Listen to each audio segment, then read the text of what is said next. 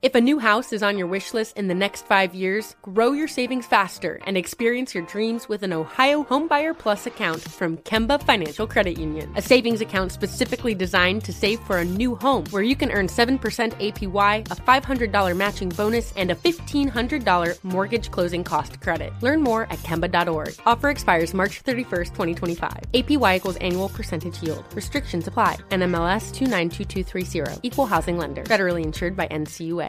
Live Nation presents Concert Week.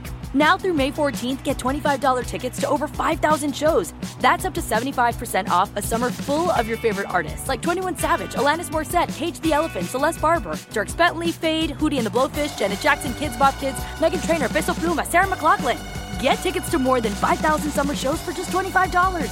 Until now through May 14th. Visit LiveNation.com/Concert Week to learn more and plan your summer with Sean Paul, Sum 41, 30 Seconds to Mars, and Two Door Cinema Club. This is John Middlecoff from 3 and Out with John Middlecoff. Superchargers, headlights, and more. With over 122 million parts, eBay Motors has everything you need to maintain your vehicle and level it up to peak performance. And with eBay Guaranteed Fit, your part is guaranteed to fit your ride every time or your money back. Stay on your A game with all the parts you need at the prices you want. It's easy to bring home huge wins. Keep your ride or die alive at ebaymotors.com. Eligible items only. Exclusions apply. No! Oh my God! How could he do that? Are you on drugs? What? Charles Darwin. The nerves is where it's at. Welcome everybody back into Nerd Sesh. As always, I'm Carson Breber, and alongside me is Logan Camden, and today is a momentous day, Logan, because the Golden State Warriors just won another NBA championship. This is their fourth of the Steph Curry, Klay Thompson, Draymond Green era. Of course, went and did it in Boston, in the TD Garden, a historic achievement on that front. Only the second time that a title has been clinched by an opposing team in Boston. And it's an incredible moment, and I think it's really incredible validation for such a long climb back that we have seen from this Warriors dynasty that has been through so much and morphed so much over the last few years. So, pretty incredible overall. So, I think there's a lot to get to today. I guess we can start with just your opening thoughts. What stood out to you about that game? And then I think really probably the most interesting thing is look at what this means for a lot of the key figures on the Warriors side, because this is real history-altering stuff. Yeah, I mean, if we're focusing on this last game, I guess not a whole lot surprised me at the end of the day. I thought Boston was going to pull it out. They've been such a resilient team all season long, and that was kind of my justification. You know, down in the dumps, we've touched on Boston a lot, but I mean, down in the dumps midway through this season, the drastic turnaround to make the playoff push. You're down against the Bucks, you come back. Jimmy Butler has an amazing Game 7. They still fight back. And so I thought Boston was going to have a little more fight on their home floor. Jaylen Brown showed up. He had a good game, but not a lot surprised me. I mean, I guess I just kind of undervalued and it's a cliche that I think it's overused with Golden State at this point, but I guess I undervalued their championship experience, just being in that situation before, because I think that really is what made the difference in this final game. Like, Steph, Klay, Draymond, I'll throw Wiggins in there, man. Like, I think they smelt blood in the water in this third quarter, in the fourth quarter as it's waning, and they just kept hitting big shot after big shot, and Boston, like they did in the rest of this series, could not get anything going offensively late. I wasn't really surprised about, I think, anything in this last game, Carson, but Golden State they just felt it, man, and you could feel it as the game just kept going along, that they knew that we can put this out. Obviously, they have such a big lead. I think Boston cut the lead to 9 at some point in that third quarter, and then they just kept hitting big shot after big shot. I wasn't surprised by a whole lot, except the fact that Boston I don't know, man, they just kind of let it slip away. Again, a lot of fight from them in the third quarter, and I thought they might make this a close game, but you just don't get enough from Tatum. You don't get enough from the supporting cast, and Golden State played great defense. This is a gritty game, but I was just more surprised that this wasn't a closer game at the end of the day. But at this point, I don't know, man. I don't know why I went with it, because in retrospect, Steph has such a shitty game. He goes 0 of 9 in Game 5. I felt like I should have seen it coming. You know what I mean? Yeah. Steph is not going to have 2 bad games like that, and that's honestly what Boston needed. Steph was unconscious, but I wasn't surprised by that, man. I kind of expected him, and the Warriors stepped up, and they played their best basketball when it mattered in this game, man. They were just a better team. So, no, I wasn't surprised about a whole lot. I just thought that Boston might make this a closer game. What did you think about Game 6? Yeah, I agree. I don't think that there would be many individual game outcomes that could really shock me. Honestly, from damn near any series in these NBA playoffs, as we saw, there's so much volatility, but you kind of know what the floor and ceilings of both these teams are, and we very consistently saw that the floor for the Warriors was a lot higher, that there was a more consistent level of offensive production, even if it wasn't as much in the half court in this series, and Boston outperformed them there because of the consistency they were getting in transition, because of the mega superstar that Steph is, because of some of the additional shot creation and shot making alongside him.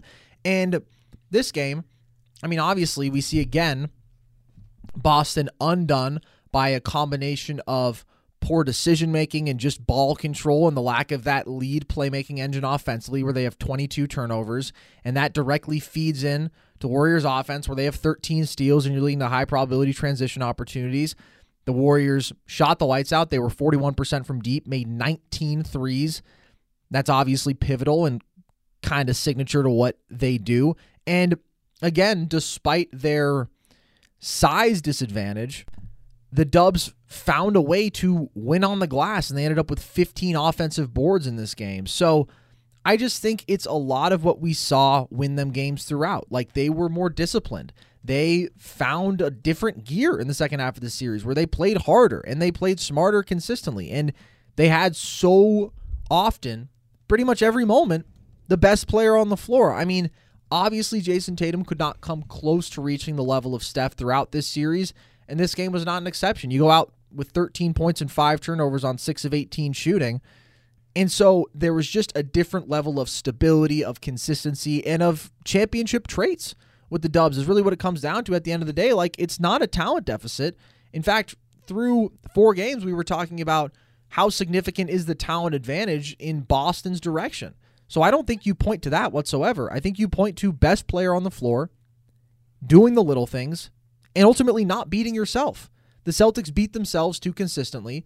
There is a flaw in the structure of their offense. I do believe, like, it's not as glaring as I would have said earlier, but it's tough, man. When you are so reliant on 2 heavily score-first wings who are developing as playmakers to create so much of your offense, and you don't have additional shot-making and playmaking in terms of creation alongside them, really, there's just times where you're going to go into lulls, and we saw it throughout the playoffs. We've seen it for years with Boston. They recovered to a point where it was enough for them to get to Game 6 of the NBA Finals. Their defense was transcendent. All of that is great, but the Dubs had a better formula, and they had the all-time player, and I think that's ultimately what it comes down to. And honestly, like I said, I think the most interesting part of this is probably just reflecting on what this means for the Warriors in terms of individual guys, and also just the incredible achievement that this is, because 2 years ago, they got the number 2 pick in the draft. I mean, obviously, everybody was either gone or basically injured for the season, with the exception of Draymond Green, and down to their significant role players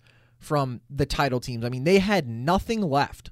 And then last year, you got the transcendent Steph, you got some really good Draymond, but it was still clear that they were more than several pieces away. Clay wasn't back.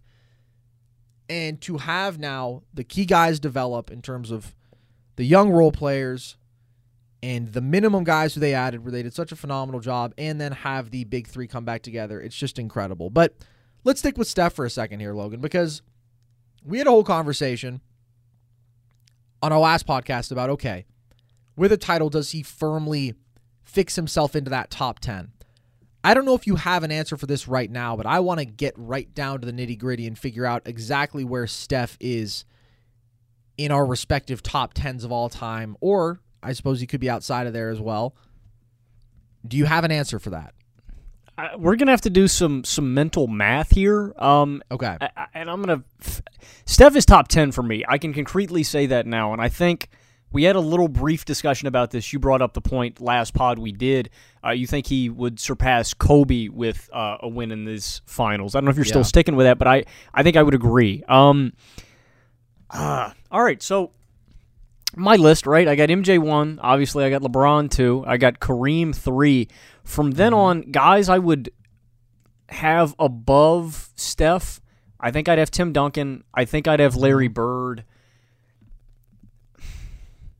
And it's tough, man, because from there, I mean, you have the Hakeems of the world. You've got Shaq. You've got Wilt. You've got Bill Russell. You've got Magic. I think I'd have Magic just barely above Steph right now, but I think he might catch Magic by the end of his career. Yes, I mean, he's either... Depending on where I put him above the bigs. And honestly, I think I'm going to put Steph at 7 now that I've written all this out, Carson. I think I'm going to go MJ, LeBron, Kareem. Then I'll probably go Bird, Magic, Tim Duncan in some sort of order. And I think I'd have him above Shaq, Hakeem, Wilt, and Bill Russell. Because, I mean, now, like, Steph has been the best player on a championship team. And you talked about a lot, Carson, last time about the on-off numbers are the best of any player since the data started being tracked. The gravity that Steph has on offense. And I think that's why, like, I mean, the stuff that he did in these playoffs is staggering. The highest volume true shooting in a final series ever by a guard. He shot nearly 63% on over 100 attempts against the Defensive Player of the Year and the number 1 defense in the league. He shot 44% from deep in the finals, the highest ever with 50-plus attempts. That also includes the game where he shot 0 of 9. He's the first player to ever average 30 points, 5 boards, 5 assists, and 5 threes in a single final series. Like, this was a transcendent run from Steph, and I think it puts him above them. There's just not as much offensive dynamism. Even I think Shaq's probably the closest for beating Steph out for that 7th spot, but I don't think it's ludicrous to have him there. He's been the best player on a finals team now twice. He's got another 2 rings. He's a 4-time champ now. Like, I think because of Steph's gravity offensively, Carson, I think I would have them above them. Obviously, the two-way impact, you can argue in favor of Shaq, Hakeem, Wilt, and Bill. I don't think any of them can touch what Steph brings to the table offensively. And on top of that, Steph has helped his resume out defensively as well in this playoff run completely. Against opposing point guards, Monte Morris shot 33% on Steph. Ja Morant shot 22%. Luka Doncic shot 39% on him. And Marcus Smart shot 33% on him. So, you know, I think unequivocally all of those guys I listed, all of those big men are some of the greatest defenders of all time. But Steph's not even a liability defensively anymore. So I'm not even going to take a Steph is a negative defender argument into that. So because of his offensive impact, I think it's greater than all those bigs I listed. Again, I think you can make an argument for Shaq. I think I've got Steph 7, Carson, and I think there is a world. I think he needs another ring. I think he needs a few more All-NBA selections. There's 100% a world where I think he could overtake Magic as the greatest point guard of all time. Do you think, is any of this ludicrous?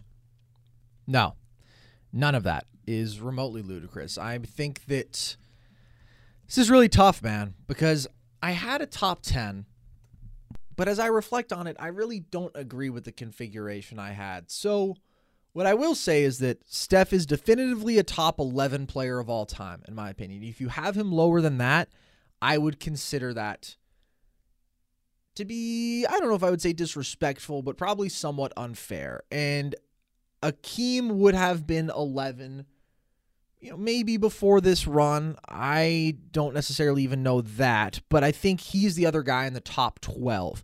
And I just think as incredible of a two-way force as he was, and as remarkable as it was that he won 2 titles, one without another star-level player on his team,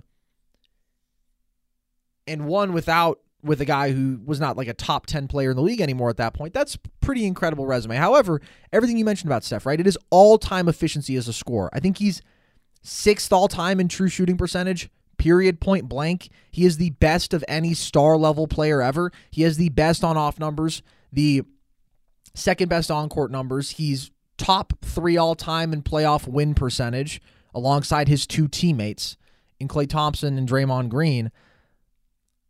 I mean, offensively, it's basically just been perfection because we know that there's so much that even the raw output cannot capture with him, and yet the raw output is elite. I mean, he's had multiple 30-point-per-game seasons. He has had dominant scoring postseasons consistently. He was above 27 a game in this one. He's almost 27 a game for his career in the playoffs, which is incredible. And then it's just like every way offensively, man. We know that he can absolutely murder you out of the pick and roll, out of isolation, off ball. He is just a constant machine and weapon. So I think that he can really compensate for a lot of the two-way gap that does exist because Steph has gotten a lot better defensively. Steph is a good defender at this point. Most all-time players, though, are two-way forces. Like, really the only exceptions within the top 10 are Magic and Bird and now Steph. Everybody else was pretty much an elite defensive player. And I mean, even Larry got a few all-defense nods. He was never an elite defender, but a very good defensive playmaker.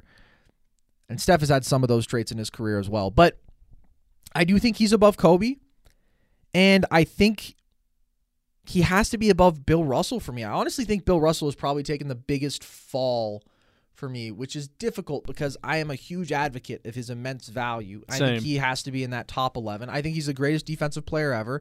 There's a reason he won 5 MVPs when he was going up against peak Wilt. Hold up, I just want to unpack this real quick. You would have him above Hakeem. Steph or Bill Russell? Bill Russell, just like defensively. You think he's a greater defender than Hakeem? Yes. I mean, we did our top 10 defensive players of all time episode a while back, and it's just remarkable the consistency with which the Celtics were the best defense in the league, largely because Russell was such an unprecedented deterrent, and he was right up there for the smartest and most instinctual defender ever. He had insane physical traits, blending fluidity and agility and vertical ability and length, and people estimate he averaged 8 to 10 block shots a game. He's the greatest defensive rebounder ever. Like, I honestly don't even know if it's all that close. I mean, Hakeem maybe is the greatest defensive playmaker because the blocks and steals numbers are like unfathomable. But again, people were estimating Bill Russell was blocking 8 to 10 shots a game. The impact on team defense is just undeniable. So I don't want to disrespect him. It's just like there's so few flaws with guys of this tier. And at the end of the day, the inability to score the ball at a really high level is a real thing. When you average 16 a game and 15 a game for his career on 44% from the field, I don't know, though. He's a 5-time MVP. He's an 11-time champion. I think he's the greatest defensive player ever. But I think I would have Steph above him at this point, and I do think I would have Steph above Kobe. And the thing with Kobe is that, obviously, in terms of longevity, raw accomplishments, it's unbelievable when you have 15-time All-NBA, 12-time All-Defense, 5 rings, 18-time All-Star, although a couple of those are really not legitimate. Those are just fan-boosted. But regardless, the consistency of his raw output as a scorer and the two-way level he could reach at his peak, the blend of athleticism and skill as a scorer, it's obviously incredible. And he won a ton. But, I mean, I think that there's a legitimate offensive gap between the two of them. The efficiency gap is massive. I think the gap in terms of the impact you can have away from the ball is massive. The playmaking gap is really significant. The on-court, on-off data will say something to you about the gap as well, where Kobe's teams were only 4 points per 100 possessions better with him on the floor. Over 20 years, that tells you something. That's not a great number. It's a good number, but it's not nearly comparing to Steph's, which is plus 12 or something around there. I mean, it's, again, literally the best of his era. So I think I feel comfortable with Steph above both of those guys. And then you get into Shaq and Bird, and I think it's really, really close with both of them. I think that Shaq's peak is higher. I mean, Shaq averaged, lest we forget, 35 and 15 effectively or better in 3 straight NBA finals and won all of them and was 14-time All-NBA. And when engaged was a defensive force as well. And like, just obviously athletically, we've never seen anything like him. And I do think the other thing with Kobe that matters is that, yes, of course he has the 5 rings, but and he was clearly far and away the second best player, obviously, on all 3 title teams. But 2000, he averaged like 15 a game in those finals really inefficiently and like didn't really show up. And he only really had one great final series all around out of those first three, and I do think the efficiency thing matters overall. So I'm just walking through all my thoughts here. I think Steph is between 7 and 9 for me. I think I could see myself having him above Bird or Shaq. He does have the 4 rings over Larry. I don't know, though. Larry's overall peak was just so incredibly high, and although his supporting casts were damn good all time, obviously he never played with Kevin Durant, right? And those 2 rings for the Warriors, do have to be weighted a little bit less heavily. And Shaq, although I don't think the 4th ring with Miami matters all that much, the LA peak, what he was able to do in Orlando, the raw scoring dominance, I think I would still lean with both those guys over Steph. But the thing is, the reason I say that is I don't think I should ever possibly be able to move anybody down my all-time list, right? Because you don't want to presume anything. It has to be, if Steph Curry's career ended today, where would he be? Because you cannot presume any longevity, right? That catastrophic injury, obviously, God forbid, but that could happen to anybody at any moment. A guy could choose to retire at any moment. So you can't think, oh, well, I was projecting another 5 solid years. That's impossible, in my opinion. So with that in mind, I feel comfortable with him at 9 right now. It's tough putting him above Kobe because of longevity, because of the two-way, because of the immense winning that Kobe did. But at the end of the day, Steph is... He's the greatest winner, I don't know if I could say of this era because of LeBron's consistency, but in terms of winning percentage and consistent dominance of teams when he was at his peak and had good pieces around him, and the on-off data and everything that we've talked about, Steph's right up there for the best of all time. And he's got 4 rings, man. That's a special club. The 4 rings and multiple MVP club is MJ, LeBron, Kareem, Magic, Duncan, Russell, and now Steph Curry. That is a very, very, very special club to be a part of historically. So he's got to be top 11. And I think there's a lot of places you could argue him in the back half of the top 10 that I would not at all be offended by and you could make legitimate arguments for. So I want to ask then, sorry, this is a tangent from earlier. So would you have, I just want to get a gauge for your top 10. I want to run them back one more time, but would you have Hakeem over Bill Russell? No, I would not. Even with Bill Russell's liabilities offensively, because I think Hakeem just it's not even close. So here's what I think. When you are evaluating all-time players, it's an interesting tango to dance because you can look at skill set, but at the end of the day, when you're evaluating an all-time player's resume, I don't know that you can dive much into what-ifs and think about, what if I put this guy in this situation or X situation, how would he perform, right? Because at the end of the day, what you do in your one NBA career is what you do in your one NBA career. The reason I say that is that Bill Russell won 11 championships in 13 years. And that's just a remarkable and obviously completely unparalleled historically feat in terms of just the consistency of dominance. And he was the driving force throughout all of that. And yes, he played with an MVP in Bob Cousy, and he played with an unbelievable guy at his peak in John Havlicek and such great supporting cast and Sam Jones and Tommy Heinsohn. Obviously, those teams were loaded and they were in a much smaller league. But 11 rings in 13 years is unfathomable winning, and he did that. And so, yeah, I think Hakeem is certainly more skilled offensively. I don't want to understate the value of Bill Russell as a passing big man and as a fast break starter because he was legitimately one of the better ever in that respect. But I think when you're the greatest defensive player of all time and the greatest winner of all time, I got to give you that respect. And so I will to Bill. And in fact, it hurts me having him as low as I do, but it's just any flaw stands out glaringly when you are in this class of player all time. And he does have a flaw that kind of nobody else does in this class. All right, so then can I get a recap? Can I get the Carson Breber official top 10? Okay. We have the same top 3. MJ, Braun, Kareem. Then Magic. I should really sit down and perfect this because I'm not all the way there yet. Then it's Wilt and Duncan. I don't know if I would have Wilt above Duncan, but that's my 5 and 6. Then I think Shaq, Bird, Steph, and then Russell and Kobe. I would need to think more about who's 10 and who's 11, but that's my top 11. And then Akeem would be 12. Okay. I think officially right now I'm going to go MJ, LeBron, Kareem, Magic, Duncan, Bird, Curry, Shaq, Hakeem, Wilt, and then Bill, then Kobe. Okay. Wait, where was Hakeem for you? I have him above Wilt and Bill. I think he's at 2, 3, 4, Wow. 5, 6, 7, 8. I'm going with Hakeem's 9 for me. Above Wilt? This is off topic now, but can you explain that to me? I mean, I just think, I don't know, man. I can't really give a whole lot on Hakeem, but because I didn't actually watch him play, I think Hakeem could lock, and again, I shouldn't hold stuff against any guys because of eras. I just think Hakeem, I'd just rather have him, man. He was a good passer at his peak. I think he's the greatest defender to ever lace him up. He's got a really reliable and developed post game, like the greatest of all time. I don't know, man. I think I just rather have Hakeem. Well, here's what I'll say.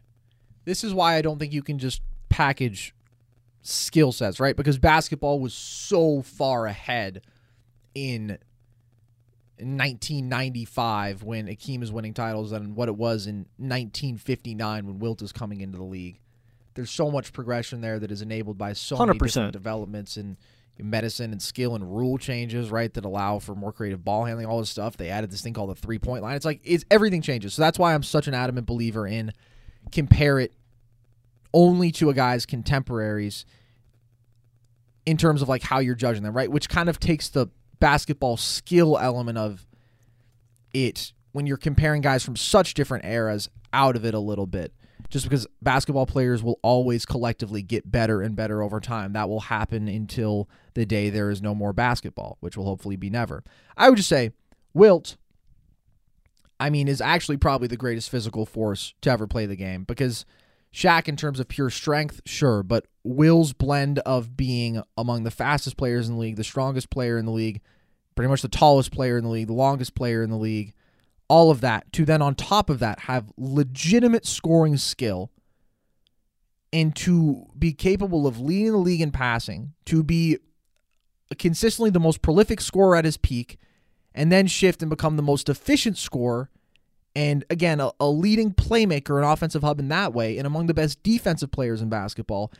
It's just, I think that in terms of the menu of ways he could utterly dominate people, Wilt is damn near in a class of his own all time, and probably is in a class of his own among big men. And, obviously the combination of the statistical production is incredibly difficult to rival. Of course, there's context there with pace and all that, but he was very consistently very efficient. And back half of his career, the guy did stuff to win. Like, he never had the perfect attitude and whatnot, but I think even if he didn't play up to his maximum winning potential, his individual force is, again, like, damn near in a class of its own all time, and he did ultimately do enough in terms of winning alongside that. To me, it's just like they end with the same amount of rings. And so given that, it's really tough for me to look at Hakeem's resume and say, yeah, he did more outstanding individual stuff. He had more ways in which he could dominate the game because he just didn't at the end of the day. That's my take. Yeah, that's fair. And I need to go back and do more research on Wilt and Bill to lock in, officially. We're splitting hairs when it comes to these kind of big men, but that's all fair. I always struggle when it comes to grading Wilt and Bill among these guys because I always think of who would I want today? You know what I mean? And it's no discredit because you can drop Wilt and Bill into any era and they'll succeed. I always have trouble with that. But yeah, I don't know. Fuck, you're a damn good arguer. You know that, Carson? You're the best one I ever met, dude. And I'm really fuck. I don't know, man. You always fuck with my head when we do shit like this, and I don't know where to place Wilt because now I do want to put him higher. You've made a stellar argument. I'm gonna still rock with my top 10, but it's always close with these guys. All right. Well, regardless, I mean, this moment in time for Steph is incredible. I mean, to go over 31 a game on incredible efficiency, almost 63% true shooting, and to carry a team that does not have another legitimate superstar. I mean, a very good supporting cast, sure, but there's not another top 25 player on this team. No chance. I'm trying to think about how far you can go. I don't think there's another top 30 player on this team. I mean, you could argue maybe not top 50. I don't know, depending on where you have Clay and Draymond. Top 50 feels too far to me because I don't want to overreact to how bad Draymond was at times just in terms of the pure scoring of the basketball. He's 100% a top 50 guy I want. I think he's somewhere around 30, but that's crazy, man. Like we talked about, it's been a long time since anybody's done something like that. You got to go back to Dirk in 2011. Mm-hmm. And so we can talk about the team defense and the depth, and a lot of those supporting pieces are really good. Guys stepped up. Wiggins was phenomenal, all that. But, I mean, Steph just did something that has very rarely been done throughout NBA history, and it was an unbelievable individual performance. It hopefully helps defeat one of the dumbest narratives to ever exist, which is that he is a guy who has underperformed in the finals when he literally entered this series top 10 all-time in finals points per game with a handful of appearances already and had done so on better efficiency than MJ, LeBron, even Shaq, 8-point-something points true shooting better than Kobe, and had won 3 of those 5 series. Like, it was just so many reasons that it was so stupid that people had this thought in their head. It's just because the guy didn't win finals MVP, but he's averaging like 28, 8, and 8 with KD on his team. You know, it's just, what's he going to do if the guy's scoring 35 a night? Anyways, I think this is a great moment for Steph. I think it firmly launches him past Kevin Durant. And again, I think for me personally, past Hakeem, which were probably the 2 guys he was competing with most intensely. And this is the moment, man. I mean, Game 4 is right up there for the moment of Steph's career at this point, in my opinion. To have a back-against-the-wall performance like that, where you go out and hang 43 on incredible efficiency, is a ridiculous shooting display, and your team needs every bit of it. And it's to effectively keep them alive in the series. That's like all-time Pantheon stuff. And this overall series was incredible from a guy who in some ways had a disappointing regular season and had to deal with injury and all this stuff. It's like, no, he is back. He is legitimately as good as ever. And when he has been healthy, and when the Warriors have been healthy around him, they have been firmly in the title conversation every year since he reached his peak. In fact, I mean, since he reached his peak, or the beginning of it, his first MVP season, if you're looking at years where you could have looked at that roster and thought they'd have any legitimate chance at a title, they're 6 for 6 in making the finals and they have 4 rings. And even if you include last year, because you can't possibly include 2 years ago because Steph played 5 games, that would be ridiculous, then they're 6 of 7, man. You know, take your pick out of that. It's incredible. That doesn't happen very often whatsoever throughout NBA history. No. And to do that in the stronger conference as well, it's incredible. 100%. Kevin Durant or not, it's incredible. And by the way, they always won at an elite level without KD on the floor if Steph was out there. Damn right. And you know what? The Warriors have not lost a series where Steph, Clay, and Draymond have started every game. Ever? Ever. That's incredible. I mean, it's genuinely all-time stuff. I want to ask you a question. We can get into legacy stuff and deeper than that. I want to ask you about, because you talk about the supporting cast, I want to ask you about where you think credit deserves to be due, like in the order for the Warriors. I had this debate with my dad last night, just in terms of like who deserves the most credit after Steph. Steph was easily the best player on the court. For me, I thought Wiggins was the second best player in this series. Yeah, 100%. Defensively, with what he was able to do to JB and to Tatum. Tatum shot 37.5% when he was guarded by Wiggins. Wiggins balled out. I mean, the hustle plays, the rebounding. I think he was second. I think it gets tougher after that. I'd probably have...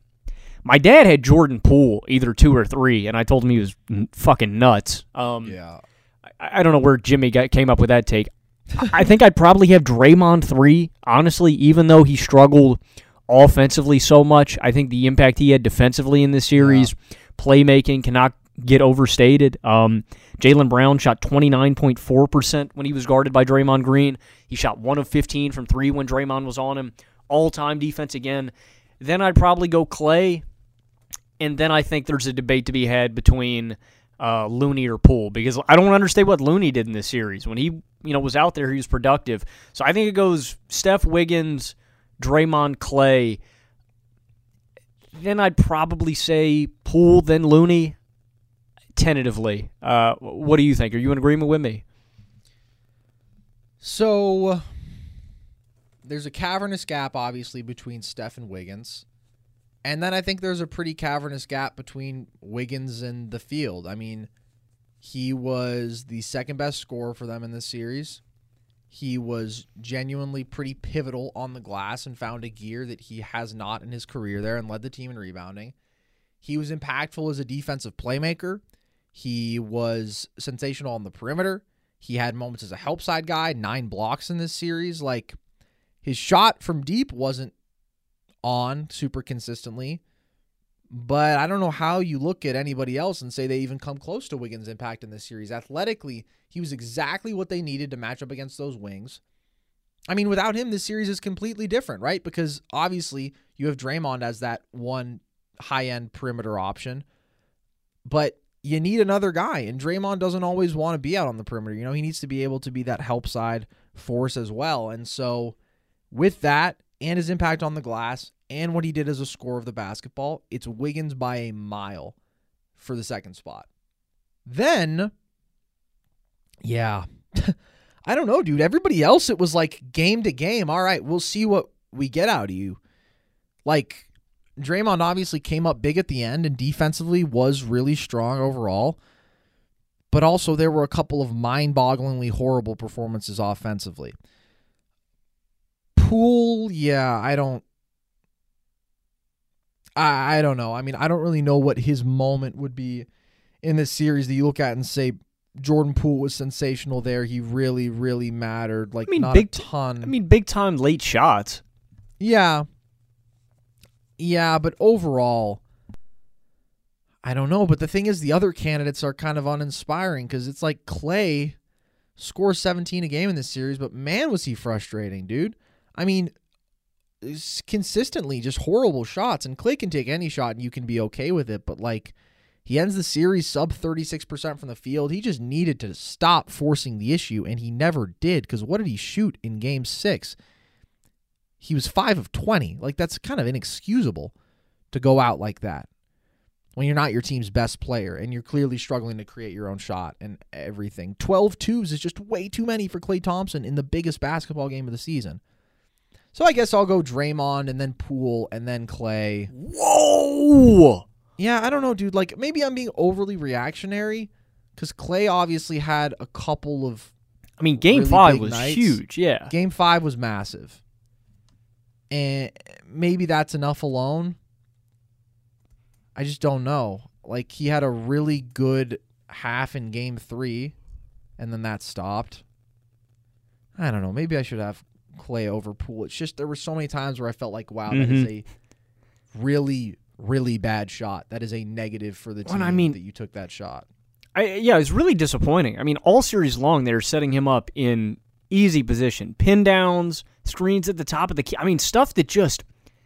He was missing shots where... I mean, it's not like it hasn't been consistent all season long. Clay has had his up and downs, but shots where you're just like, that's his money. That's his bread and butter. That is you're already banking him on making these shots, and it was frustrating. I wasn't mad at him getting downhill because there were portions in these games, Carson, where you're saying, please stop shooting. Please do something else, and he'd get a tough mid-range bucket. I think to consider Poole over him is ludicrous, though. I mean, Poole had a few good games off the bench, and he was pretty consistent most of the way. Yeah. I think Clay got a little... had way more big moments, but it's just like... he also had so many more bad moments. I mean, he's out there for almost twice the time. Who was the most impactful bench player outside of Poole for Golden State in the series? Was it Otto Porter Jr. or was it Gary Payton II? I don't know. I think they both played great. I don't know if there's really that much value in trying to draw a distinction between the two. I thought they did their roles exceptionally well. They were efficient offensively. They busted their asses defensively. And I thought that they both did exactly what was needed. And I think Gary, I hope they re-sign Otto Porter Jr. too. I think Gary got himself paid with this series too. I think the Warriors were going to bring him back, but I mean, his value really shined through, especially in this last game. Tatum losing the rock a couple of times where Payton is poking it loose on drives, the hustle, even on offense, man, like not trying to do too much. Again, with Golden State, it's easy when you have so many of these great offensive creators, right? That's what makes the role player's job on this team so much easier. When you have the shooting of Clay, of Curry, of Poole, knowing that you don't have to pull that weight where you can just reset. But Peyton did that to perfection, too, getting to the rack, getting out in transition. And, damn, man, I didn't know GP had that kind of bounce, Carson. You see him, dude. You see him rise on those dunks under the basket. It doesn't make any sense. Yeah, no, dude, they literally stick him in the dunker spot sometimes. There was like a practice video, a warm-up video of him practicing drop step dunks, and it's like this guy is 6'3", but yeah, no, he has insane, and he wants to dunk on everybody at all times. I love GP2. What's the most you'd pay him? $100 million a year. No, I think he's worth of $8 to $10 million a year, but the Warriors can't pay that because they have so much money tied up in the big lads. Let's see. I mean, I just did this mid-level exception situation. So I mean, the Dubs. What sucks is they don't have his bird rights, so they can't go over the cap to get Peyton. They have the bird rights on Looney, so they can bring him back and go over the cap. That does make it difficult. To bring back GP here, it would probably have to be a mid-level exception. Yeah, so the taxpayer MLE is, what is it, like $5 million? Maybe a little bit more than that? I'd take that if I'm GP to come back here. Yeah. Yeah, it's like 5 to 6, I think. So, I don't know. I mean, he's worth a little bit more than that, but he's not worth a ton more than that. And it's like, if you want to go try to win a ring, But at the same time, I mean, he's 29 years old, and he hasn't been making NBA money at all. So, I could see if a few million a year really, really matters, especially a multiple-year deal versus a one-year deal.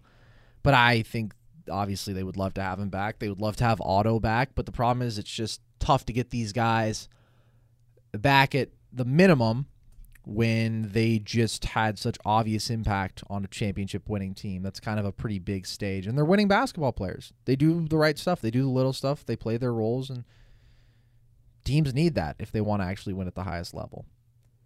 Okay. Let me ask you this, Logan. When we talk about legacies, we focus on Steph individually. Looking at Steph, Clay, and Draymond right now, having won 4 rings together, do you think that they are the best big three of all time? And again, maybe you don't have a list off the top of your head here, and if you don't, that's fine. I can probably answer that myself. No, I think they are. I think they are the greatest big three of all time. I mean, there's just been nothing... I mean, there's been no modern big three that can compare, in my opinion, and that's kind of the distinction, right? I mean, the other ones you can... maybe second. I forgot about Duncan, Parker, and Ginobili. Oh, fuck. That's tough, man, because, like you said, all three of these guys are top 3 in playoff winning percentage all time. Draymond, 70.3. Clay, 70.3. Steph, 69.4. Like we said, when all three of them started, and that's probably the distinction, all three of them have started, they've never lost a playoff series. That's probably why I'd say they're number 1. It's tough. I mean, there's only 2 trios that have 4 rings. That's the Spurs big three and this big three. That's big time. Jordan, Pippen, and Rodman are up there, but I mean, if you're going with individual abilities, I think I'm taking the Warriors. You have more floor spacing with all 3, with Draymond at his peak. There's Magic, Kareem, and Worthy. There's Bird, McHale, Parrish. There's Dumars, Zeke, and Lambeer. And then there's LeBron, Wade, and Bosh. Man, that's tough.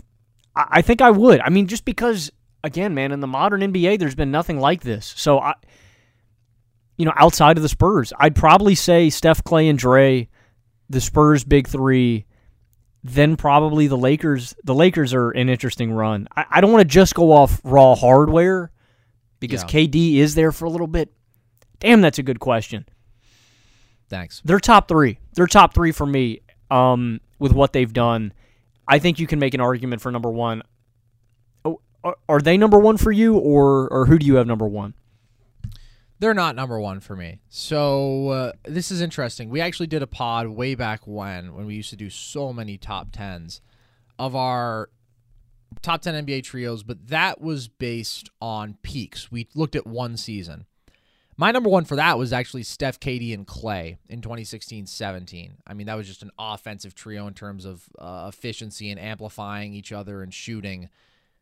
We've never seen anything like that. But they don't have the collective resume. I mean, they have 2 rings together and only 3 seasons. So I don't think you could say they're the best big three of all time.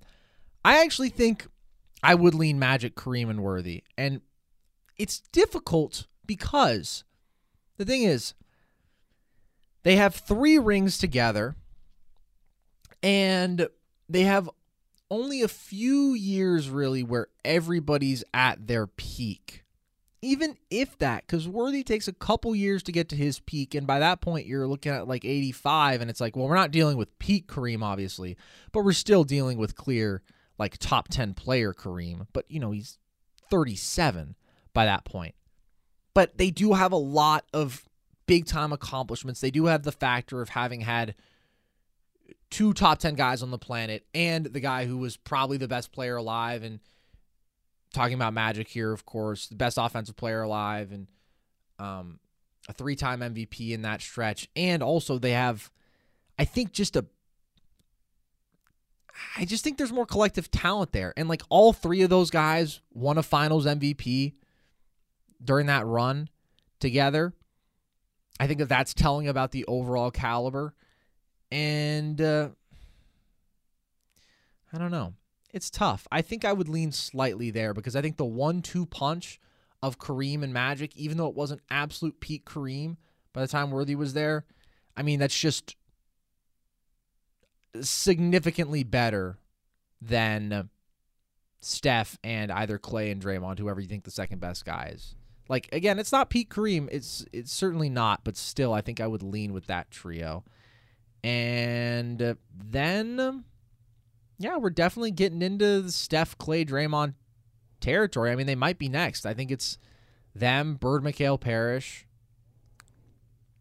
That's probably it.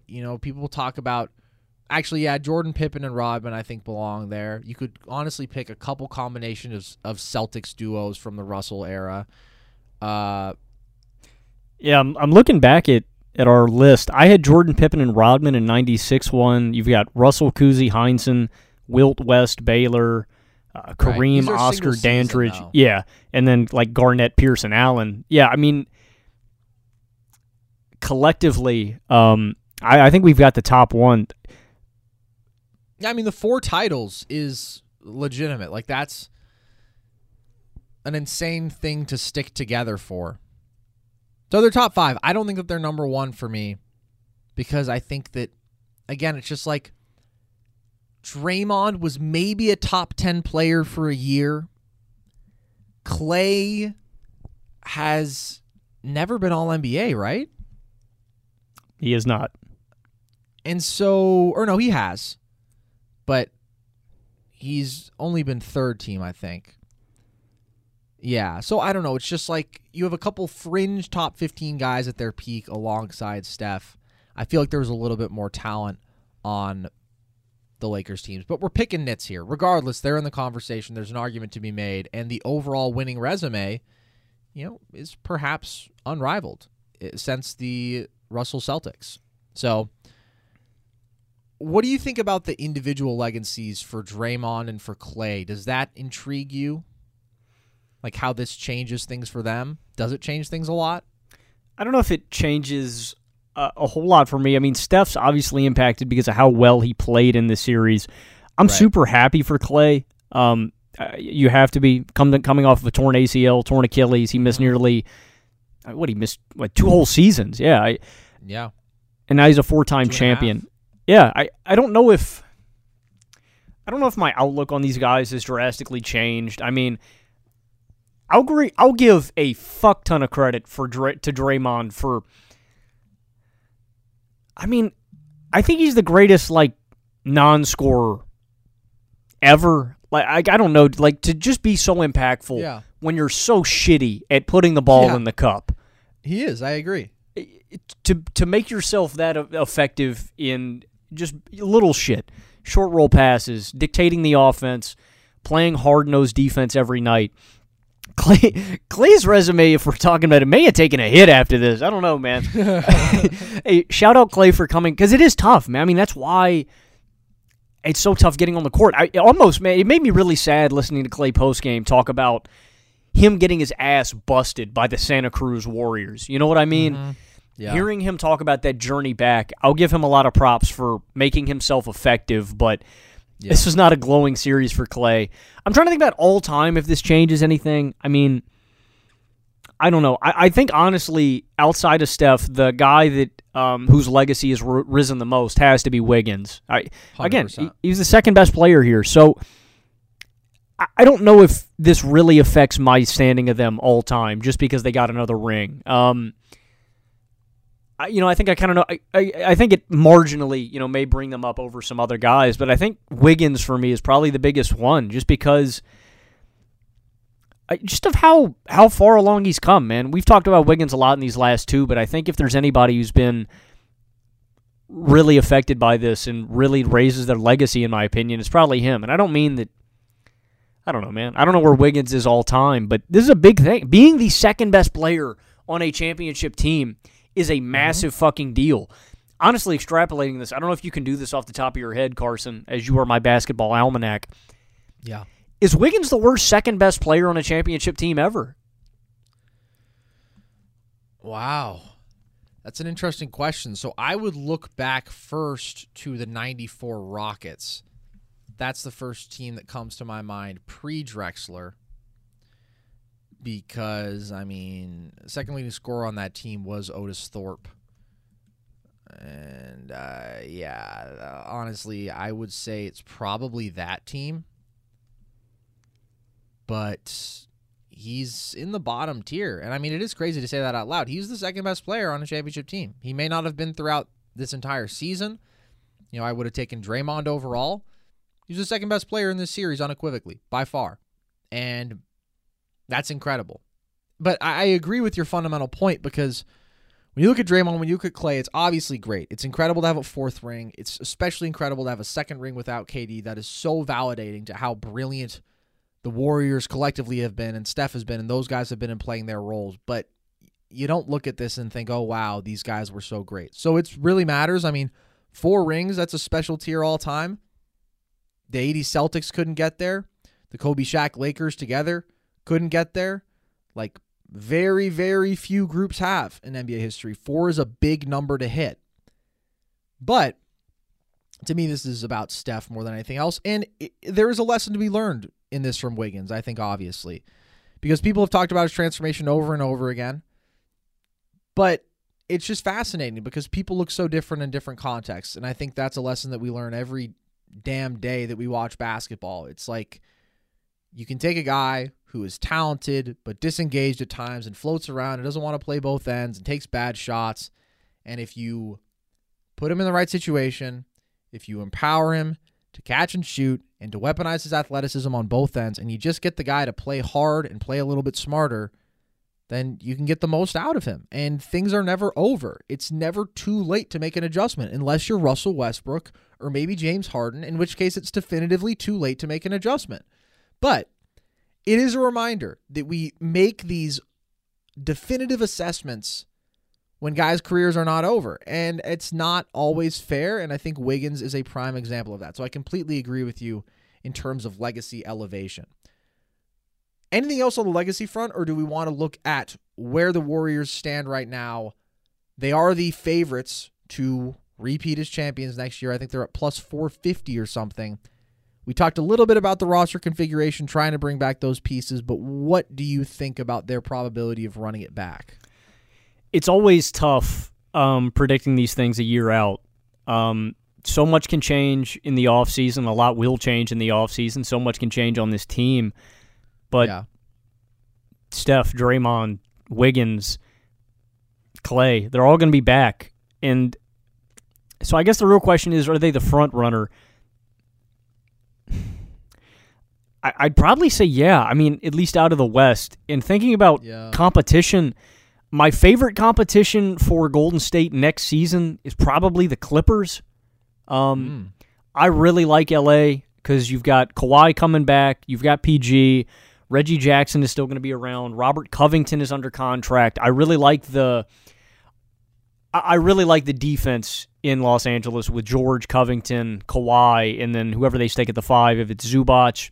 So I like LA a lot, just because they already have a lot of assets coming back. There's not a lot of. I don't have to do a lot of. I don't have to get fictional with this free agency. There's not a lot of moves they are forced to make. Dallas is interesting now that they've gotten Christian Wood. And, I genuinely mean that. If you thought this run was, I wouldn't even call it fluky because they have Luka Doncic, and with a guy like Luka. I mean, we just saw a team with Andrew Wiggins and win a title as their second best player. And, I'm not saying that the supporting cast for Golden State is amazing, right? So it's unexpected. But you can win a title with Christian Wood as your second best player. I believe that. So Dallas is interesting. I mean, Luka is just such a force. I think they're going to be back and competitive. I don't know if there's anybody else that really sticks out to me as true contenders. I'd say Dallas, I'd say the Clippers. Then maybe the healthy Nuggets and Grizzlies are up there with me as well. And Nuggets are going to get healthy. MPJ is going to be back. Jamal Murray is going to be back. Hopefully they can shore up this bench. I'd move Aaron Gordon if I was Denver and search for somebody else, free up some cap space. And then Memphis, I can't count out if they end up getting another big player to play alongside Ja. I'd give them a punching chance. After that, I don't really think there's anybody up there for me, Carson. Maybe the last team I'd say potentially is Minnesota if we see a massive Anthony Edwards jump to, top 10 in the league. I don't expect that to happen, though. Those are the teams that I expect to compete. Golden State is above them all. Right now, my hierarchy is Golden State, Los Angeles, Dallas, then Denver, then Memphis, then Minnesota. Where do you stand? Are they the favorites for you next season? Oh, also, sorry, not to count it out, New Orleans is probably in that Minnesota tier, depending on Zion. Yeah, I think once we're getting into that range, we're looking at teams that can't win the title. So I wouldn't really worry about them if I'm the Warriors because I think they're just in a different class. I think that this feels appropriate. It feels appropriate to me that they are the favorite, but there should certainly be no heavy favorite. Plus 450, around there, feels about right. Maybe I might even go a little bit closer to the plus 500 range because it's healthy Milwaukee, man. They could easily be every bit as good, if not better than this Warriors team. The fully healthy Clippers, same goes for them. The fully healthy Nuggets are going to be damn scary if they can hold their own on the defensive end. The Mavs, I mean, look, because of the context, we probably can't talk as much Christian Wood as we would like to now. Maybe we'll do that more as we dip into offseason content. But, the guy just went and averaged 19 and 10 in Houston on 58% from 2, 38% from 3, almost 60% true shooting. He's an incredible athlete, a high-level floor spacer, comfortable putting the ball on the floor, can attack closeouts. Everything you want, playing pick and roll with Luka Doncic, he is exceptional at. Truly exceptional. And now you're at the point where although he's not, a significant plus defender, and he's a little slender playing the 5, you at least have a really good athlete who is long, who's an instinctive shot blocker, who's a force on the glass, all these things that they didn't have at all when, you're trying to figure out what to do with Dwight Powell, who doesn't have any of that floor spacing or ability to attack off the bounce. So, the Mavs just got a lot better, and all they gave up in terms of meaningful assets was the 26th pick. That's pretty damn good. And then out east, I mean, obviously the Celtics are going to be back. They're going to be damn good again. The Nets, I do think, have a potential path. The Sixers, it feels like there are around 8 teams that when you look ahead going into the year, you think, yeah, I could see them working their way firmly into that title conversation. And I think that's a testament to the talent and the balance that is around in the league right now. And I am very, very happy about it because, if the Warriors don't repeat, that'll be 5 different title winners in 5 years, right? That's incredible.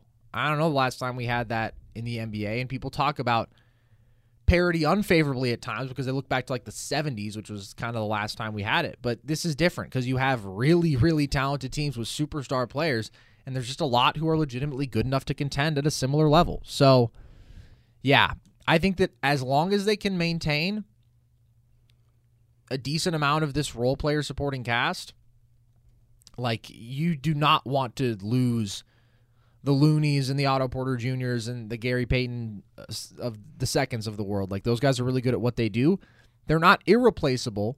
You just need to find the right guys. Like, you need to find smart, versatile veterans who are willing to play hard, who are willing to fill their role, and you can find those guys. Maybe you can find more of those guys who have been undervalued elsewhere for the minimum.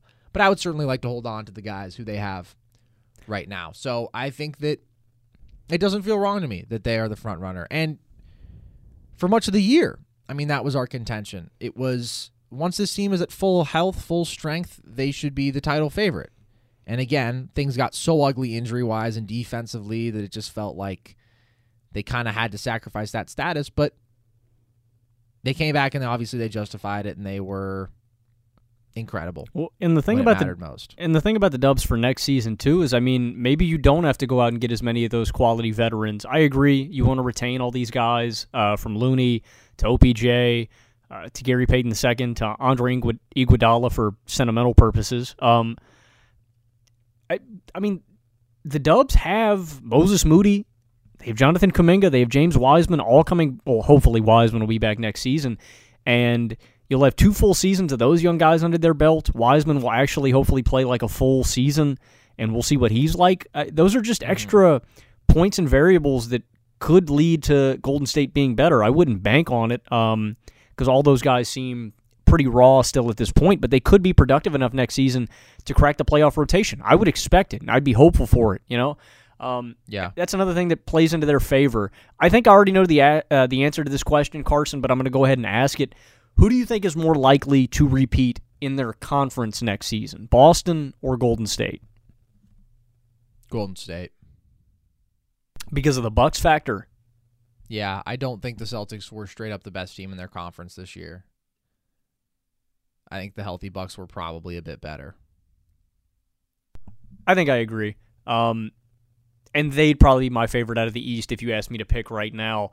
With that, I mean, if we want to get into Boston's shortcomings in this series and what they can do, I mean, you already touched on the big thing, and we saw it damn near night to night in this series, and that was the fact that they didn't have a guy as a lead ball handler, and it's tough. Mm-hmm. But you saw it every fucking possession down the floor, it seemed like, in Game 6.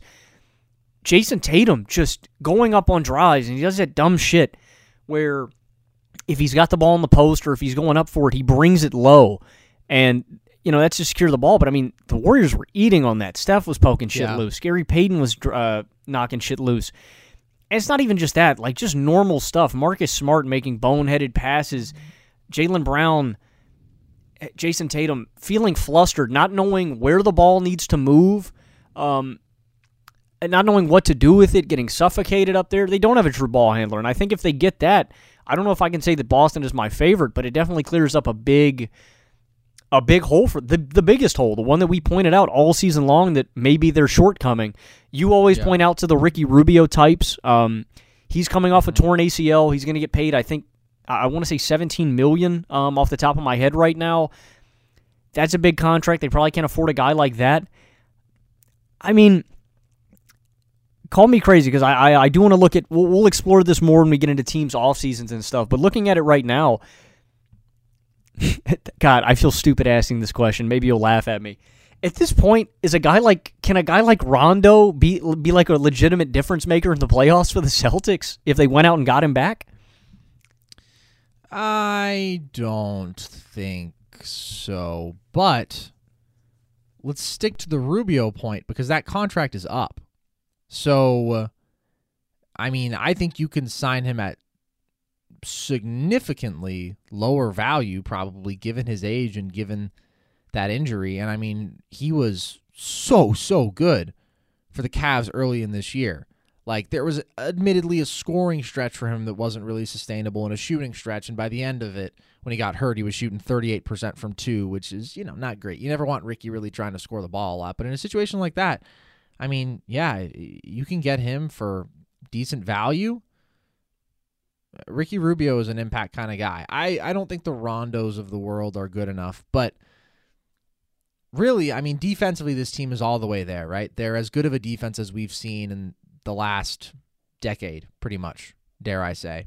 So it is, to me, that is the thing. And maybe they need just a bit more legitimate scoring punch. Like, obviously, it would be great if they could have a lead scoring and playmaking guard, but you don't just waltz into those kind of guys. Like Dame doesn't just come around the corner.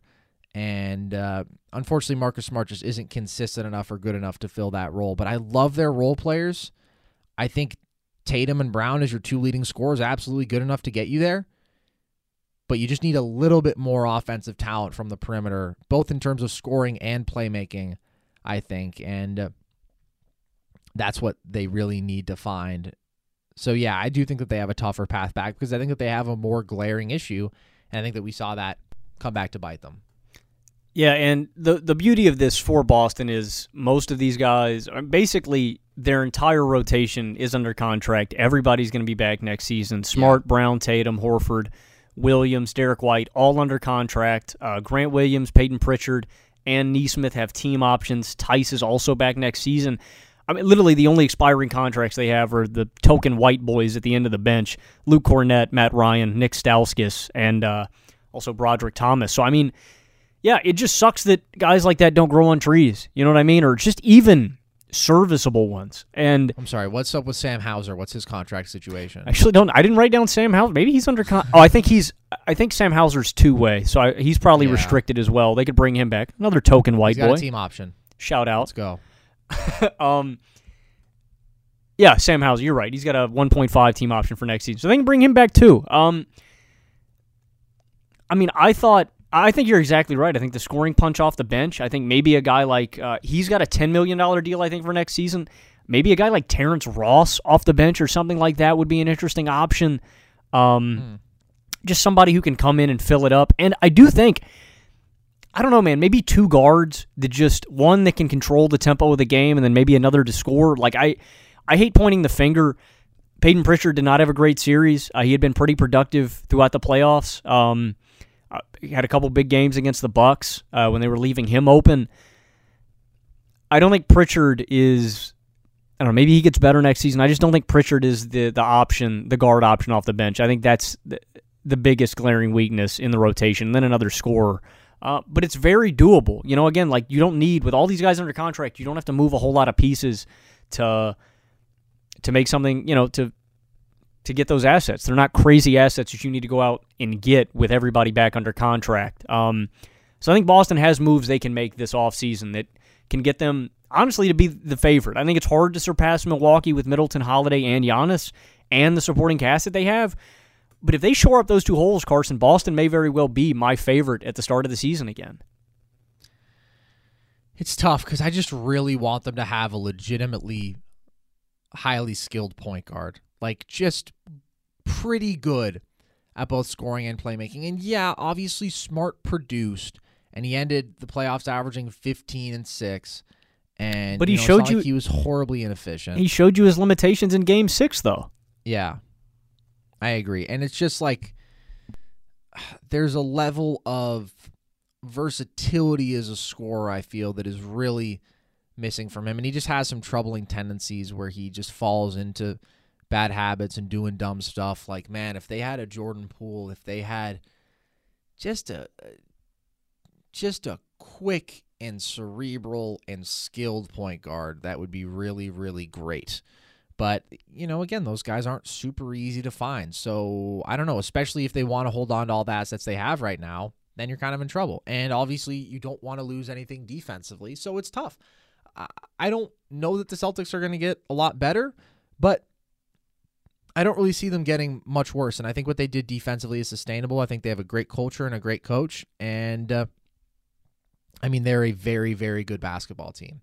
The one last thing I would like to ask you about from the Celtics perspective, and if you have more after, then please continue. But when we look at what happened to Jason Tatum in this series, obviously it was a brutal shooting performance, and Game 6 was no exception in that respect. So how do you feel about what we saw from him? How does this affect your perception of him after he was vaulted into such lofty conversations and averaged 31 a game post All-Star break on 65% true shooting, was this incredible two-way wing, and through the conference finals in the East, had been, outside of Giannis, it felt like the best player in the conference in the playoffs. Maybe some people would say Jimmy, but I would have taken Tatum. So how does going out like this impact things for you and how you perceive him? It's a good question. I mean, because it was a troublesome series. I know a lot of people got hyperbolic with this stuff. Some of my friends that only watch the playoffs, I asked him about Tatum, and he said that he would take him over like LeBron. Over, he even had him like up near Luka for next season. I thought he was crazy. I think the interesting question is like, would you rather have Tatum or a guy like Kawhi for next season? Kawhi. Yeah, I think I agree. I don't know, man. I mean, I think the concrete thing that I hate to replay this point again. I think the thing that it hammered home for me is just he can't be your lead ball handler. And I don't mean for the majority of the time. I want the ball in Jaylen Brown and Jason Tatum's hands, but they can't be your guys. And I think we saw some of the ugly tendencies that I thought Tatum had gotten away from rear their ugly head in this series. Not getting downhill all the way, being overly reliant on the mid-range shooting. And a big thing, too, that I don't think I had picked up on before this, Tatum does not deal with contact really well when he's driving to the rack. Like, the Warriors played really physically with him in this series, and Looney was big bodying. Gary Payton, Draymond Green, whoever switched onto him, he had trouble finishing at the rack, too. So I just think that some of these weaknesses in Tatum's game were realized, but I don't think it makes me think I still want Tatum on my team. I think Tatum can be the best player on a title-winning team. I still believe that. I think he's going to be better next season. But he's got to work on these holes in his game. He's got to become a better finisher. He's got to get better at getting downhill more. Again, the shot quality in these games were not great from Tatum because he was settling so much. So I think Tatum has things he can work on, but I'm not coming away from this thinking that Tatum is a fraud or this was not repeatable, but I do think there are glaring things in his game that he has to work on in this upcoming season. Yeah. I think that scoring for Jason Tatum, as good as he is just harder than it is for a lot of the truly great offensive players around the league because there's still so much of that difficult shot making needed, and he was sub 45% from two in these playoffs overall, and that's just obviously not going to cut it. And he was a lot better than that in the regular season. He was incredible down the stretch of the regular season. He also sucked for a month of the regular season and was shooting, I think, below 40% from the field while leading the league in field goal attempts 15 or 20 games into the year. He has stretches like that. And when you don't quite have that level of offensive consistency, I don't know that you can be in the top 5 conversation. He was playing at that level for a couple months, but I don't think he can sustain that for a full year in the way that other guys can. At the same time, he's an incredible two-way player, obviously. And at his peak, he could arguably be a top 5 guy because of that two-way value on his best night. But overall, I think he settles in right around the 10th best player in the league. And I do think he can be the best guy on a title team, which is an incredible place to be. And him averaging 7 assists a game in this series and 6.2 assists per game overall in the playoffs is an impressive sign of progress. The problem is it just wasn't consistent enough. Going into Game 6, my guy Jason Timpf read off this incredible split where Tatum was averaging 7.2 assists per game in wins in the playoffs and 4.4 assists per game in losses. So much of their success is determined by his ability to make good decisions as a playmaker, to not force the issue, to read the court effectively, and to be that quasi-floor general. But he just can't do that every night. He's not fully developed in that way yet, and he can still get better. He needs to make scoring easier. He did that more so in the home stretch of the regular season. He was also blazing shooting overall, but he was getting to the line more. He was getting to the rim more. But yeah, those tendencies slip with him sometimes too. So he's very imperfect, but he's tremendously talented. He's come a long way overall. And the defensive level that he reached this season, the playmaking level that he reached, all of that is still progress. And he was an incredible scorer for almost half of the year. And he was the best player on a team that made it to Game 6 of the finals. So I just don't think you can look at that with 24-year-old Jason Tatum and say, oh, what a disgrace.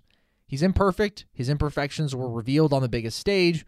It sucks that he had to go out with just a bad performance in terms of his shooting and all that. And he still has too many of those, really, given the caliber of player that he is.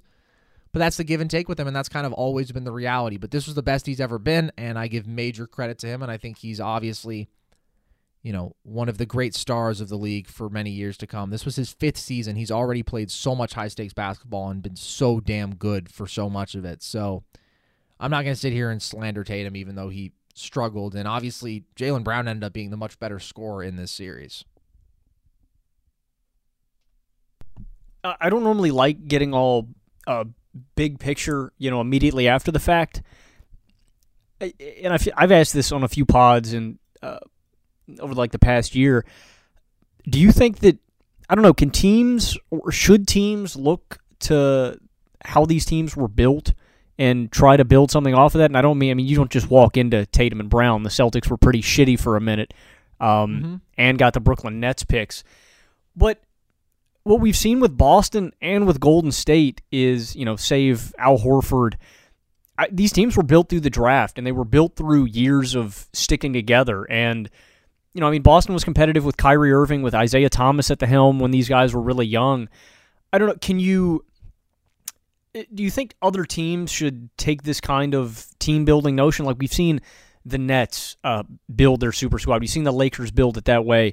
Do you think other teams across the league should follow and just kind of rock with a core for a few years and see what happens? Or, I don't know, do you think more teams should look to the draft and take more time building these cores out? Or do you think it's just kind of, is it more of a talent thing when it comes to both these teams? Again, Golden State built through the draft too. Clay, Draymond, and Curry all brought in here through the draft.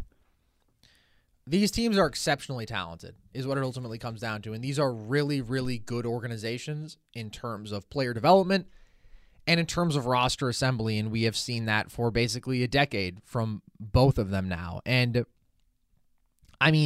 you talk about the sticking through it aspect, but it's like Tatum and Jaylen were both top 3 picks who, in Tatum's rookie year and in Jaylen's second year, averaged 18 points per game in an Eastern Conference Finals run without their best player on the floor.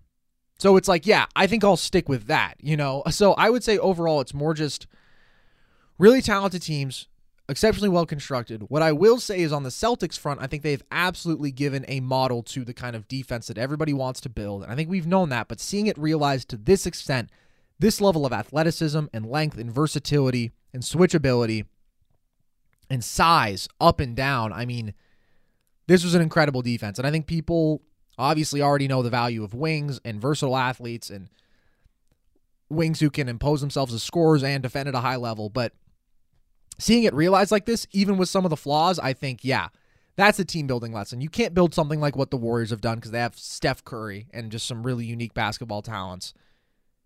And you can't count on having the kind of talent that either of these teams have. But I think that would be the biggest lesson that has been yet again reinforced. We know it's been the trend of basketball, but this was like, hey, that's their thing, man. They are defined by their defensive ability, by their athleticism and size and everything that we just talked about. So I would say that's probably the lesson more than it is like, hey, looking to the draft more. Because if you can get Kevin Durant, you can get LeBron James, brother man, go do it. I will never for a second say, no, let's see what we can stick out with. Because there's always a chance that the guys you draft suck. And then you have to think, oh, wow, well, we didn't get Kevin Durant. Yeah, that's fair. And I think you make a really good point on the defense. That's something that every team should take away. And I think if you're not a good defensive team, you're just not going to make it through the playoffs. And the best defensive teams, year to year, we talk about this every year come playoff time.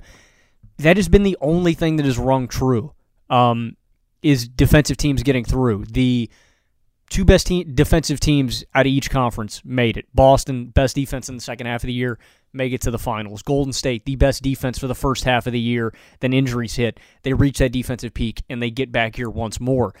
Last season, You've got the Bucks, best defensive team in the league. Phoenix, right up there with them. Year previous, Lakers and Heat. It is where we are trending, in my opinion, as the biggest determinant of winning. How many great defensive players do you have? Do you have a great team defense? That is far more likely to get you through than great offense. And I think we have seen that year over year over year, and I think that trend is probably going to continue next season.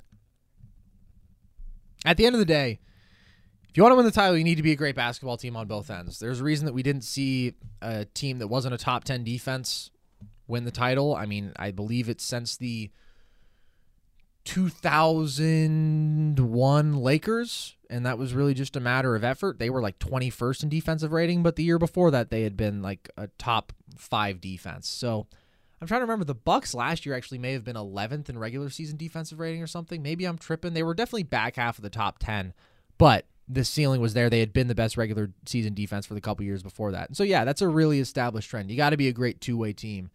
There's no doubt about that if you want to win the title, and more evidence of that this year, of course. And at the end of the day, it ends up being the team that had more flaws on one end, as incredible as they were on the other, is the team that is undone. You got to be very complete.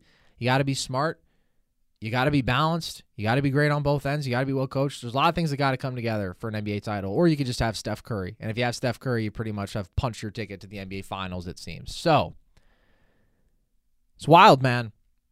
End to a wild NBA season. A really fun one. Of course, still missing some key characters that we would like to see. It's going to be really fun seeing the full force Clippers and Nuggets and some of the teams that we talked about, and the Nets for more of a full year. Maybe we see Ben Simmons play basketball next season, but this was a really fun and ultimately historic season because I thought the Warriors were going to be really good. I didn't think they were going to win the NBA title. I wasn't sure they had that kind of ceiling. I wasn't sure that they had that kind of supporting cast talent, and they did. And Jordan Poole got better, and Andrew Wiggins got better. And the role players were exceptional at their jobs, and Steph Curry was a supernova. And it's just a really special moment, I think, in all of their careers, and an incredible moment to reflect on given how far they fell and how far they had to climb back up. It is really pretty incredible. So, with that, Logan, we are going to move into off-season content now, baby. 'Tis the season. I mean, the draft is right around the corner. We will do a draft preview podcast. I unfortunately haven't been able to get as into the weeds with that stuff as I normally love to, and we haven't had as much draft content, obviously, and they're not exactly giving us a long season for it, but we'll still get some of that. And then we're right into free agency, man, and it's just crazy. There's a lot going on in the NBA still, and it's coming at us fast. So, with that, guys, hope you've enjoyed this incredible NBA season, and hope you have enjoyed Nerd Sesh throughout. And if you have, the good news is there's plenty of places to find us all over social media. Twitter is at nerd_sesh. Instagram and, of course, TikTok are at Nerd Sesh. TikTok is where we have our most consistent stream of content, lots of trivia stuff, and also some takes and breakdown stuff. So go ahead and check that out, of course. And also, if you go to our TikTok, you will see a little link in our bio that is to some friends of ours called SoBet. And that is a pretty cool subscription service you can sign up for. You'll see our referral code at the link in our bio that tells the people at SoBet that we sent you, and we have been working with them for a while now, and it's really a lot of fun. You get some exclusive content from us and from a bunch of other sports experts, sports betting influencers, and you get some exclusive picks, you get some video content. I know that the stuff I handed out on SoBet did pretty well. I believe I was 75% overall. Not a huge sample size, but still felt good about that. Meant to calculate how much money you would have won if you bet $10 on every Carson Breber bet. I didn't do that. Logan, I know you also did really well with player props, so go ahead, check that out. As we work into the NBA offseason and there's no NFL, we're going to be coming out with exclusive video content and whatnot there, stuff that you can't access anywhere else. So if you really enjoy our stuff, go ahead and check out SoBet. And it's a really cool resource because it's not just us. Like we said, it's like a social media feed where you get posts all exclusive from a bunch of other knowledgeable and fun people as well. So check that out. Check out the podcast wherever, Spotify, Apple, etc., Stitcher, if you're over there, all your audio platforms. And with that, as always, appreciate you guys to the moon and back. I've been Carson Breber. I have been Logan Camden. And this was Nerd Sesh.